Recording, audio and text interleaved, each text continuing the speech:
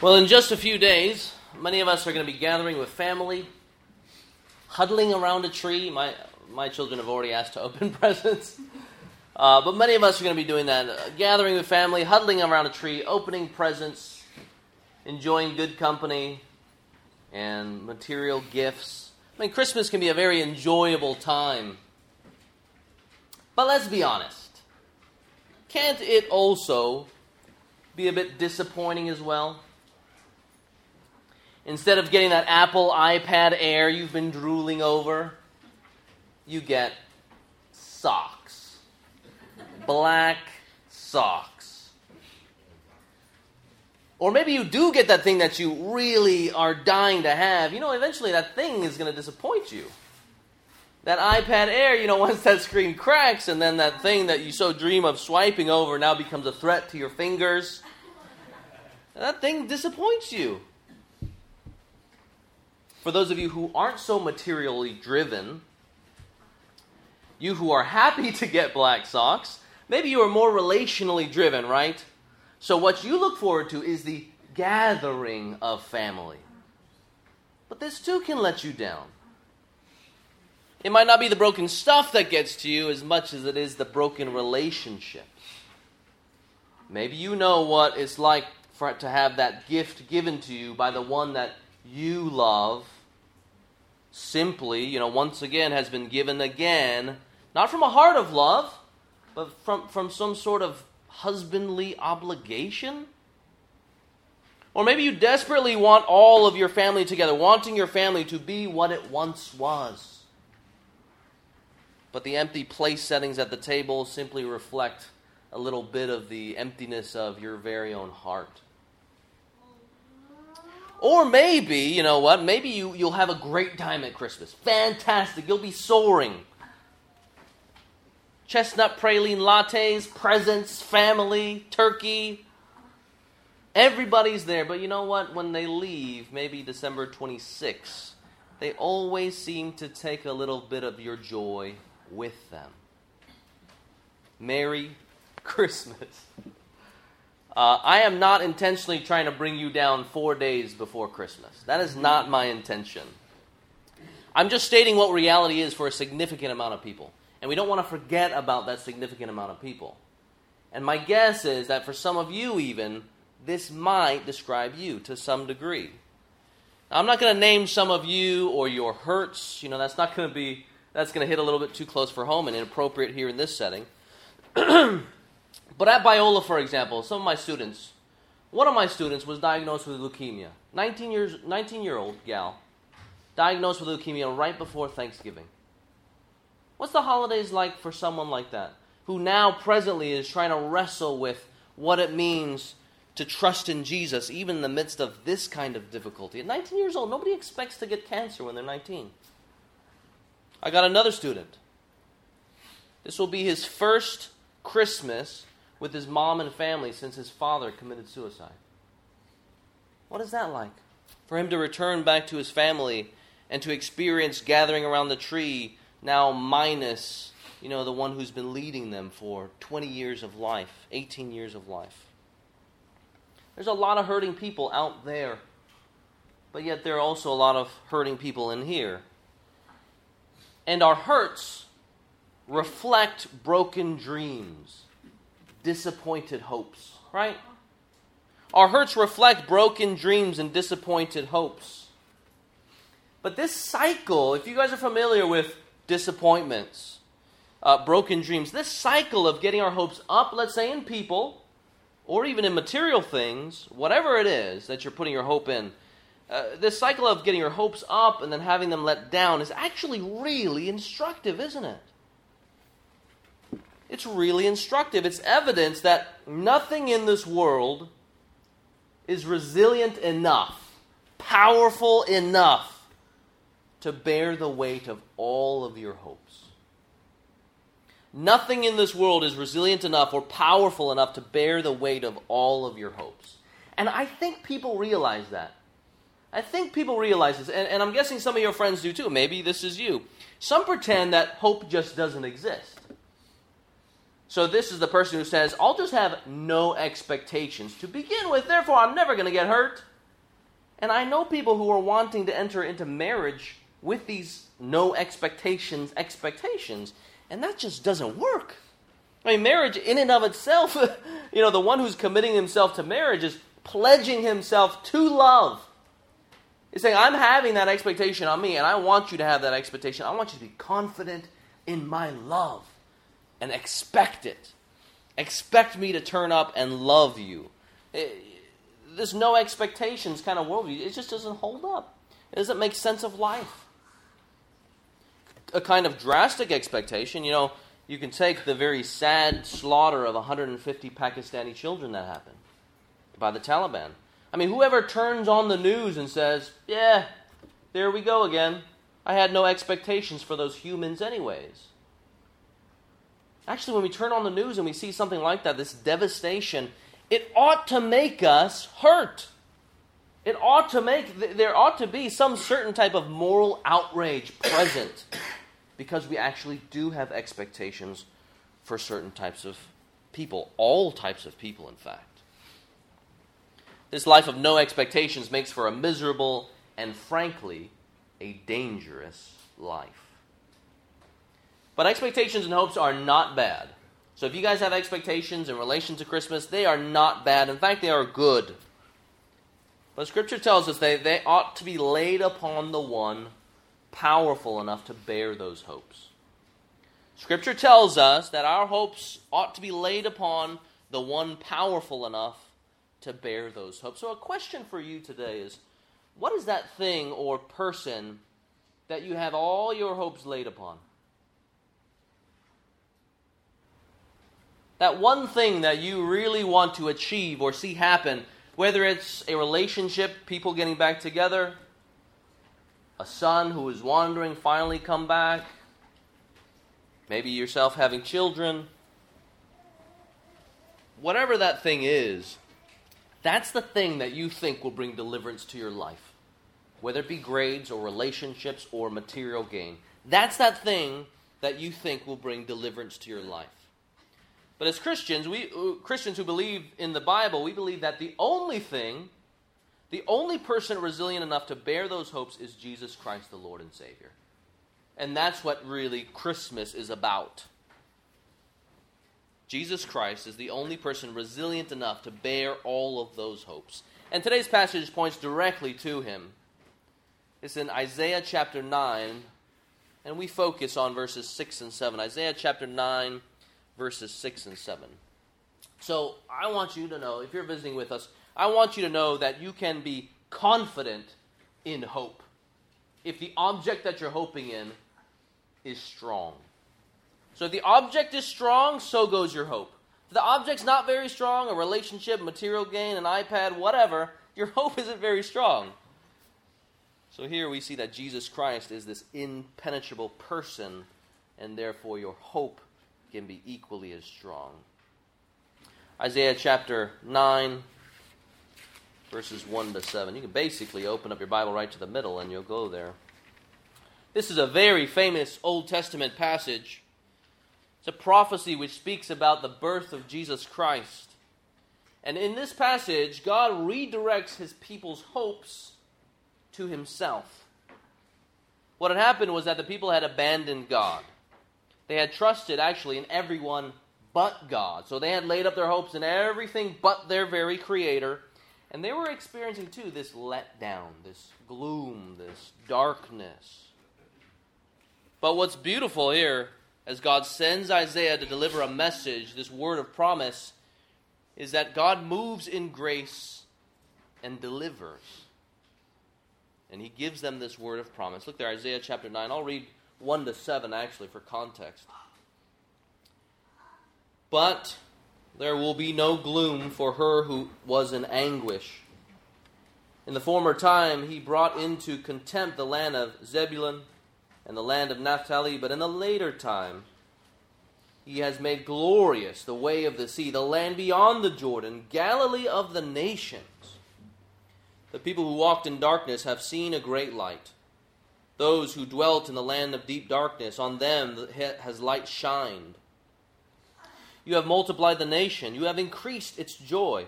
They rejoice before you as with joy at the harvest, as they are glad when they divide the spoil.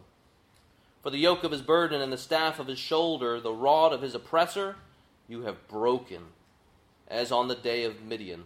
Every boot of the trampling warrior in battle tumult, and every garment rolled in blood will be burned as fuel for the fire.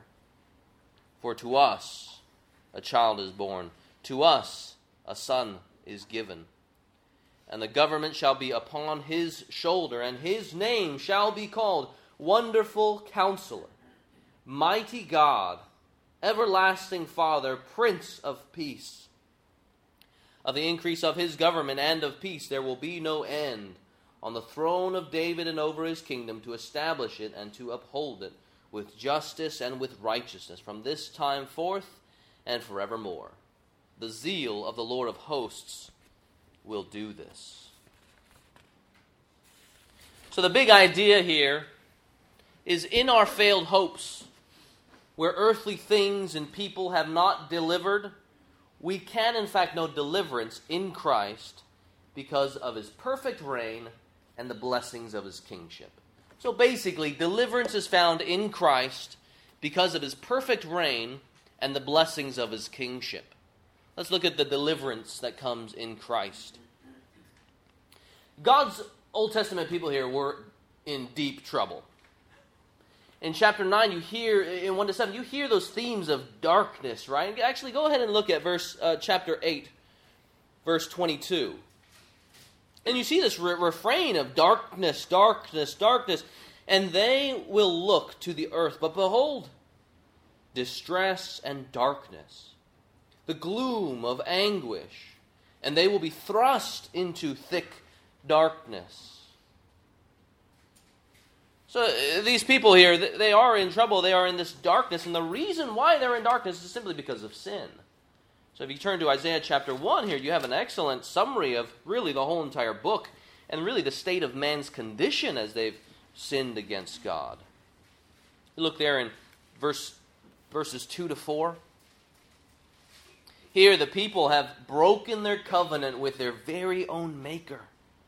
For some reason, they think that they're better off sort of trusting in themselves or in other things other than the very one who made them. Verse 2, the children that God reared and brought up. So that's like tenderly fatherly language, right? The children that this father brought up have rebelled against him. And God's indictment is stinging here. It says there, the ox knows its owner. Look, even an animal, this silly animal knows its owner, and the donkey knows his master's crib. But Israel does not know. My people do not understand. And for a summary, you can go to the middle of verse 4. You see there, what have they done? They have forsaken the Lord. They have despised the Holy One of Israel. So the way in which that they had done that is that they had laid up their hopes in all these different things. So some of their kings were encouraging people to trust in idols and not God. Some of the kings had encouraged them to make pacts and covenants with other nations. I mean, pagan nations that clearly abandoned God. And the kings of Israel saying, look, it's better to align ourselves and ally ourselves with the pagan nations instead of God, our very own Creator. And then at other times too, Isaiah, or God himself through Isaiah, brings the indictment that they've trusted in themselves and not God. They're making a mess of their lives by hoping in all the other things, only to have their hopes let down. All these worldly things, only to have their hopes be let down. But God in his grace sends this prophet, a God-given prophet with a God-given message of hope. We're like that. We're like Israel too, aren't we? We might not be covenanting with other nations, but we certainly turn to other things to find significance, right? And meaning, deliverance. Many of us don't have physical idols, but yeah, we do have functional idols, right? Functional idols. Things that aren't maybe, things that we don't bow down to, but yet things we worship, so to speak. And all the while, in trusting in all these different things, we do not trust our Creator and Maker. So we worship functional gods and idols a lot more than we realize. So some of you this season, even now, might be a bit depressed, knowing that your life doesn't look like the way that you envisioned it would, right? Maybe you lack the money to buy your kids whatever you want. Maybe you lack the finances to provide for your wife the things that she would like. Maybe you lack a spouse. The children, maybe, that you pine for. And not having these things makes you feel, for some reason, very empty. And maybe going to that Christmas party once again that you go to every single year, and you know your relative who always criticizes you. Maybe she's going to say once again, where's your husband? How come you're not doing certain things? And therefore you are reminded all the more of your very own emptiness. I mean, that's a functional idol. I remember one guy talking about his functional idol as a child. Really what it was status and fitting in. So basically he feared man. And what that looked like practically was that he wanted to have the coolest shoes. I'm not thinking about anybody here in this room. Although I know some of you guys do like cool shoes. This man, he put all of his hopes in really status and fitting in with friendships and stuff. And so he needed the coolest shoes. And he said that he was glad that the bullies on the playground never found out what his functional idol was. Because then all they would have to do was rob him of his shoes to strip him of his significance. So easy. And so as he was reflecting this after he was converted, he was glad that these bullies never found out what his functional idol was. Remove shoes, which equaled status, and you cripple the man. That's a functional idol. For us, for you, that might be relationships, money, status, grades, ability, looks. Remove any of these things and it sends us into darkness. It sends us into gloom. And then, even as we reflect on our situation, the very fact that we're worshiping and pining for these things already actually reveals that we are in darkness, in gloom, because we're putting our hope in something that ultimately isn't very strong. We're already in gloom. For the nation of Israel, it was trusting in themselves, trusting in idols, trusting in the nations around them, and not God. But deliverance, here in chapter 9, deliverance comes through what? You guys go back to Isaiah chapter 9. And you see so clearly what deliverance is in here, okay? The people are walking in gloom because of their sin, their rejection of God. They've abandoned, they've forsaken God, their very own Creator. They're in darkness, they're in gloom. In chapter 8, verse 22, different types of gloom. But yet, in verse 3, it's interesting, isn't it? All of a sudden, it goes from gloom to personality. Deliverance comes in the you. You have multiplied the nation. You have brought joy, and so we can rejoice with joy. Here, deliverance is in God, His very own self. He is the one who brings light. That's why we read John chapter 1. Because Jesus came into the darkness and He is the light. Deliverance is in God, and that's the emphasis here. He is the one who moves to save. He is the one who gives grace, and in this case, it is His God-given Son. The Bible says that man earns for himself gloom and darkness because we have sinned against our very own Maker.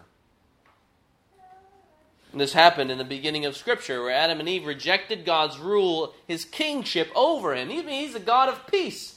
And yet Adam and Eve decided that they themselves would try and make it on their own.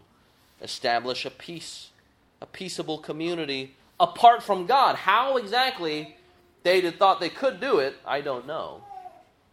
But I know my sin, I know my own heart and my sin well enough to know that, I too desire autonomy from God, my Creator. But God in His grace sends the light. John 1 verse 3, in Him was life, and the life was the light of men. And he was given to free sinners from their darkness. I mean, apart from God's grace, apart from the you in Isaiah chapter 9 here, people remain stuck in the cycle of hoping in the wrong things only to have them let us down. It's why to some the holidays are simply unbearable. It's the annual reminder that something is wrong with your hopes and the things that you place your hope in. But again, by God's grace, he interrupts this cycle right here in Isaiah chapter 9. He sends Isaiah, God-given man with a God-given message, and interrupts this cycle of fallen hopes in order that we might hope in the real thing, a true hope. And there is deliverance in Jesus Christ. How does Jesus Christ deliver? We can look at the second half of our main sentence here. He delivers through his perfect reign and the blessings of his kingship.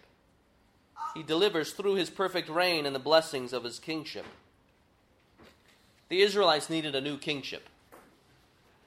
They needed one to lead where they could not, to do for them what they could not do on their own, and we too need the same, don't we?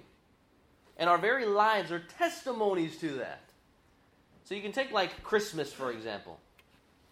I mean, how many of us are scrambling around just to take care of like administrative details about how we are to decorate our house or what types of gifts we are to give other people? We can barely keep that in order.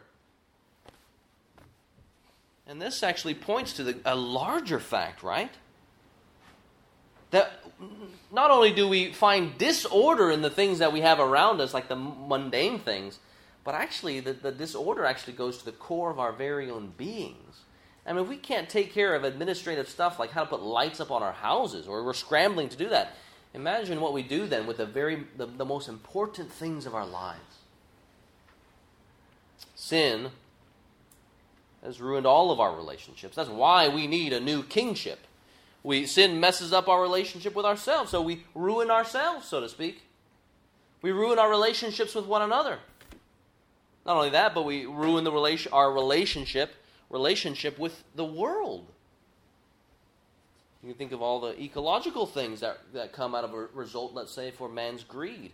And most importantly, we ruin our relationship with God because of sin. We distance ourselves. I mean, God our Father draws near to us, and we say, I don't really care. Buzz off. I'm going to pursue things my very own way. And the Bible says that we earn for ourselves this gloom and this darkness, which ultimately is judgment in hell.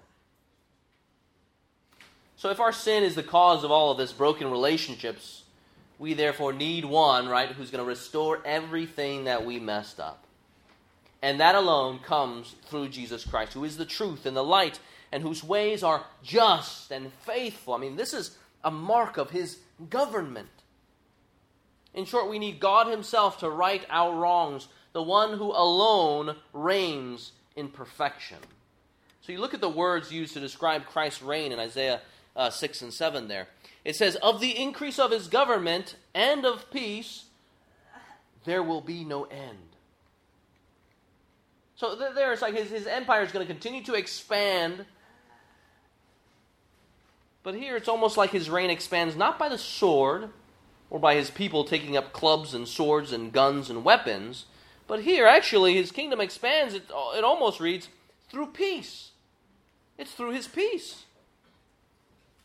He goes on, justice and with righteousness. Those things mark his throne, his administration, from this time forth and forevermore. Beautiful language, isn't it? Solid hope, presently, and then also into the future. All because this child, this son, is given. If such a king exists, and this king is Christ, which of course, for me as a Christian, I believe that it is, or that he is the king. If such a king exists, and this king is Christ, who is marked in terms of his rulership by justice and righteousness and peace, everlasting peace, why would we not want to give our lives over to him to govern? Right? If he does exist, which of course I think he does, why would we not submit ourselves to him and throw ourselves to him and say, govern my lives, please, because you know what's best. You are my maker, my creator. You are the one through whom I was created, and you are the one for whom I was created. And so I therefore surrender my life to you. You are the only king worthy of worship, and so I give myself to you. Why would I choose to govern my own life if there presently is right now a perfect king whose reign is perfect and who showers blessings through his kingship? In the passage, did you notice what the blessings were? If you look at 6 and 7, you think, where exactly are those blessings? You guys notice there? I mean, there's great blessings, but it is wonderful that in the gloom, the blessings are all wrapped up in the person. It's fantastic, isn't it? Okay, so you got gloom and darkness, thrust into gloom because they're looking at their very own selves. But then here you have the introduction of a son given into this darkness as he is light. And all of those blessings are wrapped up in who this person is. Wonderful Counselor, Mighty God, Everlasting Father, the Prince of Peace. You know, majority culture today in America, they don't use names like they did in the biblical times. Here, the name conveys something about a child's character. So, Jesus, for example, basically means God is the one who saves. Here, we're given all these beautiful names here, powerful names that tell us something of the nature of Christ and something of the nature of our hope. Because he is the object of our hope. He is the wonderful Counselor. Another way to put this is like a wonder counselor. Or you could even say a supernatural counselor. Always speaking wisdom because he is the wisdom of God. I mean, some of you all are counselors actually, working in schools, working in hospitals. But you know, there are times when we struggle to give counsel to one another, or even to counsel ourselves.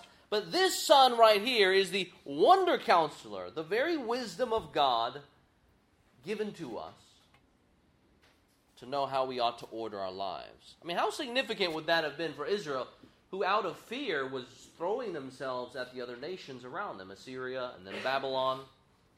They felt the pressure because of fear to ally themselves with other people, other nations. And then the king himself, he would draw from his, let's say, political cabinet. He'd go and seek wisdom from everybody else. It's what the presidents do today. But this king here, unlimited in wisdom, the supernatural counselor, the wonder counselor, he needs no political advisors because he has it all. Our wisdom is incredibly limited. Again, maybe you struggled figuring out, we're thinking about the mundane here, okay? Maybe you struggled, what should I give my loved one to express my love?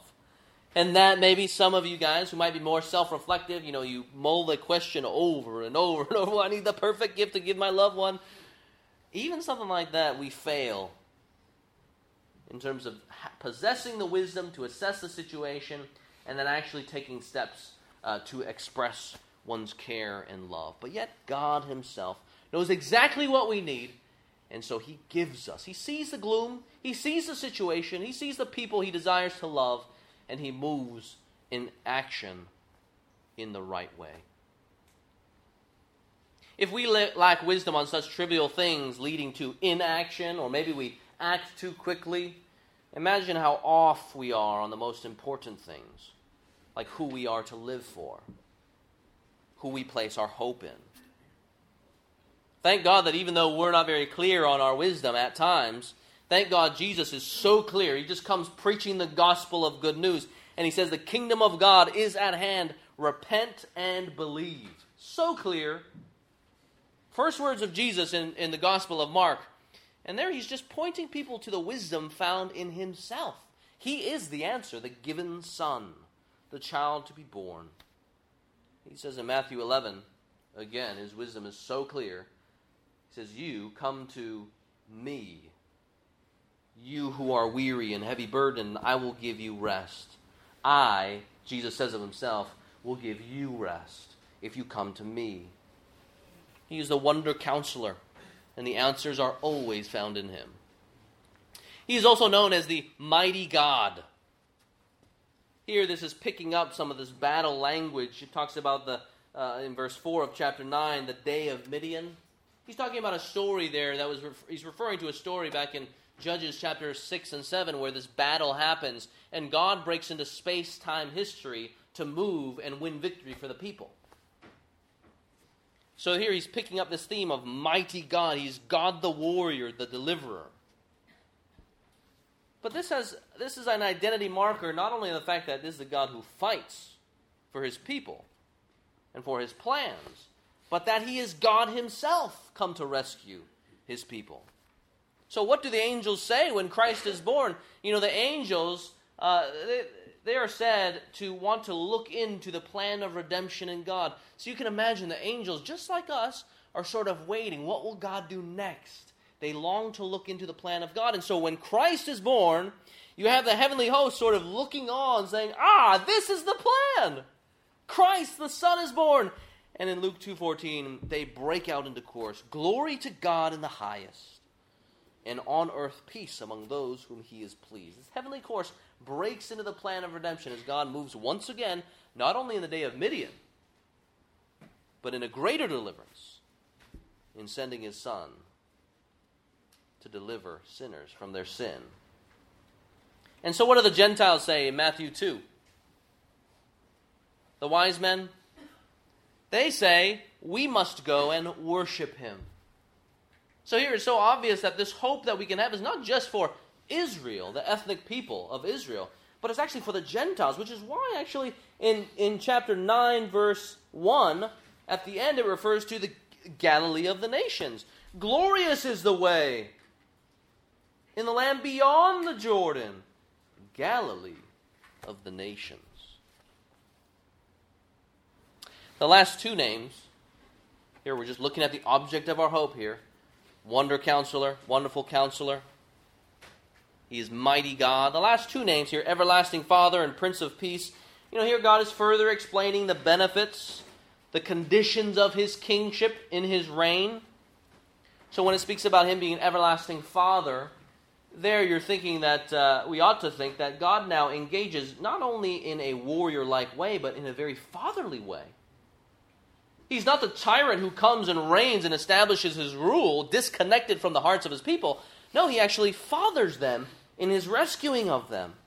He loves them. He moves towards them like a father does towards his lost son.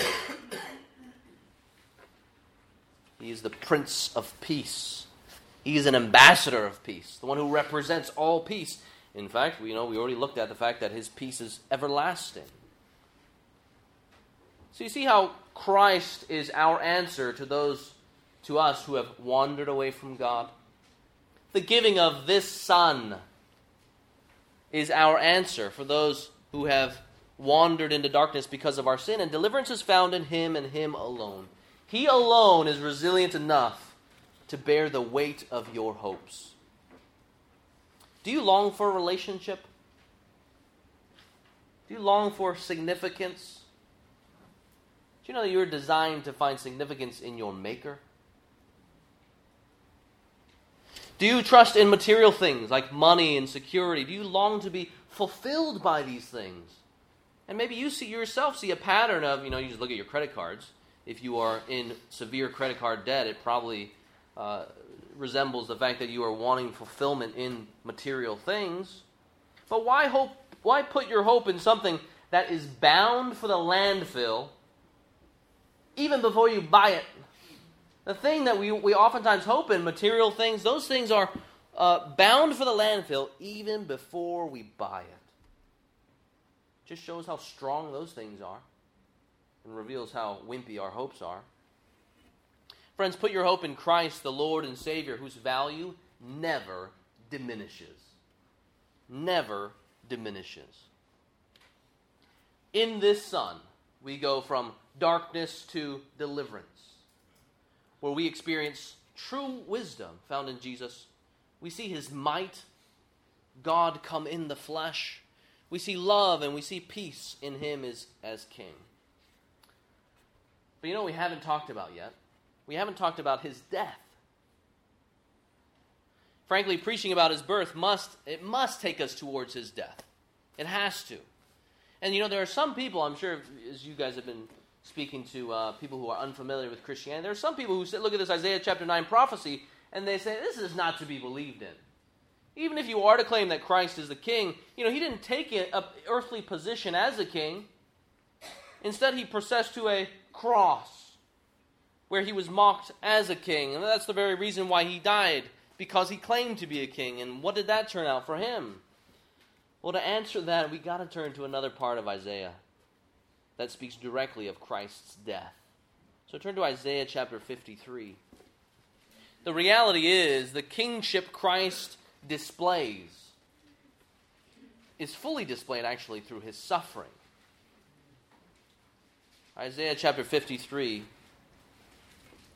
Really, it's the entire chapter that speaks of this so-called suffering servant here, the one that is to come.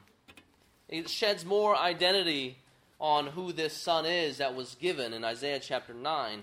And this gets to why God gave his son. So Isaiah chapter 9 is talking about that God would give his son. Isaiah chapter 53 gets to why God gave his son. Look at verse 4. We'll just look at a few verses here. Surely he has borne our griefs. You see that there? He bears our griefs. That's what he's supposed to do in his coming. He carries our sorrows. Yet we esteemed him stricken, smitten by God, and afflicted. So while he does something for us, he is afflicted by God. Verse 5, but he was pierced for our transgressions, our sins. He was crushed for our iniquities. Upon him was the chastisement that brought us peace, and with his wounds we are healed. You see that there, the him, our, the he, our. He's our substitute here. It's very clear. He was pierced for our transgressions. He was crushed for our iniquities. And on him was the chastisement that brought us peace. So we are beneficiaries, even though he takes on our punishment. And with his wounds, we are healed. In verse 6, he's so clear. All we like sheep have gone astray. We've wandered away. We've trusted in things that aren't God. We've turned away everyone to his own way, as if that were actually wise. And the Lord has laid on him. It doesn't say us. It ought to say us, right? That's how it would naturally read. On us the Lord has laid. But it doesn't say that. It says on him the Lord has laid the iniquity of us all. So at the beginning of Isaiah, this deliverer is a son. He's a king. By the close end to Isaiah, now we see that this king delivers because he suffers as a servant. He is a king, yet he displays how mighty he is in his reign of peace by pacifying our very own hearts as he dies on the cross for our sin. That's why Christ came. Even though God knew that we had sinned and gone astray from him, yet he offers deliverance, all because of grace, his mercy, his love, deliverance from sin and judgment, as he gave his only son to die on the cross and to die where we should have. He bears the wrath that we should have borne, so that those who would repent and believe would be freed to new life, drawn out of darkness and into his marvelous light, the kingdom of his Son. Our gloom is turned to joy on account of God's grace and mercy to sinners and everyone, once again, who would ever look to him and believe. Though he rightfully rules, yet he chooses not to punish us, but he chooses to offer salvation through Jesus Christ, through the very sufferings of this Son. That's why God gave his Son. So if we're going to think about Christmas, that's your answer. Why traditionally Christians have celebrated this thing called Christmas. God gave his Son so that he might die and then be raised again to win salvation and forgiveness for everyone who would ever follow him. That's what the entire Bible is about. And you see how here Isaiah, God gives the people Isaiah to redirect their hopes to God himself. That's the same thing with the whole entire Scriptures. We have earned for ourselves judgment, but God sends Christ to direct all eyes to his very own self. That's why Christians celebrate Christmas. So when you gather around the tree to legitimately enjoy family, that's a good thing. To legitimately enjoy family, to give thanks to the Lord for the families that the Lord has given to you, the guardians the Lord has given to you. As you open gifts and receive material things and rejoice possibly in giving it to others, here we ought to be pointed to the greatest gift of Jesus Christ.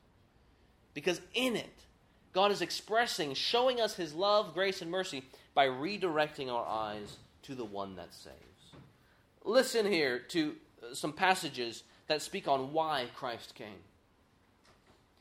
For the Son of Man came to seek and to save the lost. Luke 19:10. Jesus Christ came into the world to save sinners. 1 Timothy 1:15. Jesus came to give his life as a ransom for many. Mark 10:45. Jesus came not to call the righteous, but sinners. Matthew 9:13. Jesus came to destroy the works of the devil. 1 John 3:8. Jesus came that through death he might destroy the one who has the power over death. The one who is a warrior, who defeats Satan and death and sin in his death and resurrection. And all of this God does because he loves, and so he saves. See, the end there, Isaiah chapter 9, verse 7, it says that the zeal of the Lord will accomplish this salvation for sinners. There, that's a zeal that a husband have towards his wife. That's a love that he has towards his wife, a jealous man, in the best sense of the word. Because a God who is perfectly pure and who loves the perfect things and holy things, he's going to be jealous for those things. He's going to say, no, you stay away because I'm jealous for my bride. I want them to be holy and perfect and love the good things. And I don't want them to be stained by evil. And so he zealously gives us his Spirit to cleanse us and to sanctify us. He does these things. He sends his Son. Jesus Christ lives a perfect life. He heads to the cross. He dies the death that we should have. He's raised to new life because he loves us. So friends, if you are looking to lay your hopes in something, someone right now over this Christmas time, lay them up in the one through whom you were created. Lay them up in the one for whom you were created. The very one who sustains you now, who upholds the universe with the power of his word, the Bible says. Why trust in things that aren't impenetrable, that aren't everlasting? Why would you choose to have a shaky hope? Because your hope is only as strong as the object of your hope. But friends, Jesus Christ is strong, the mighty God who came to save. The Bible says that everyone, no matter how much money they have, no matter what ethnicity they come from, no matter what background, how much education, what your grades are, no matter how you look, the Bible says that everyone who calls on the name of the Lord will be saved. So if you're visiting with us today, let me encourage you to trust in this Jesus who died on the cross for sins. Repent of your sins and believe.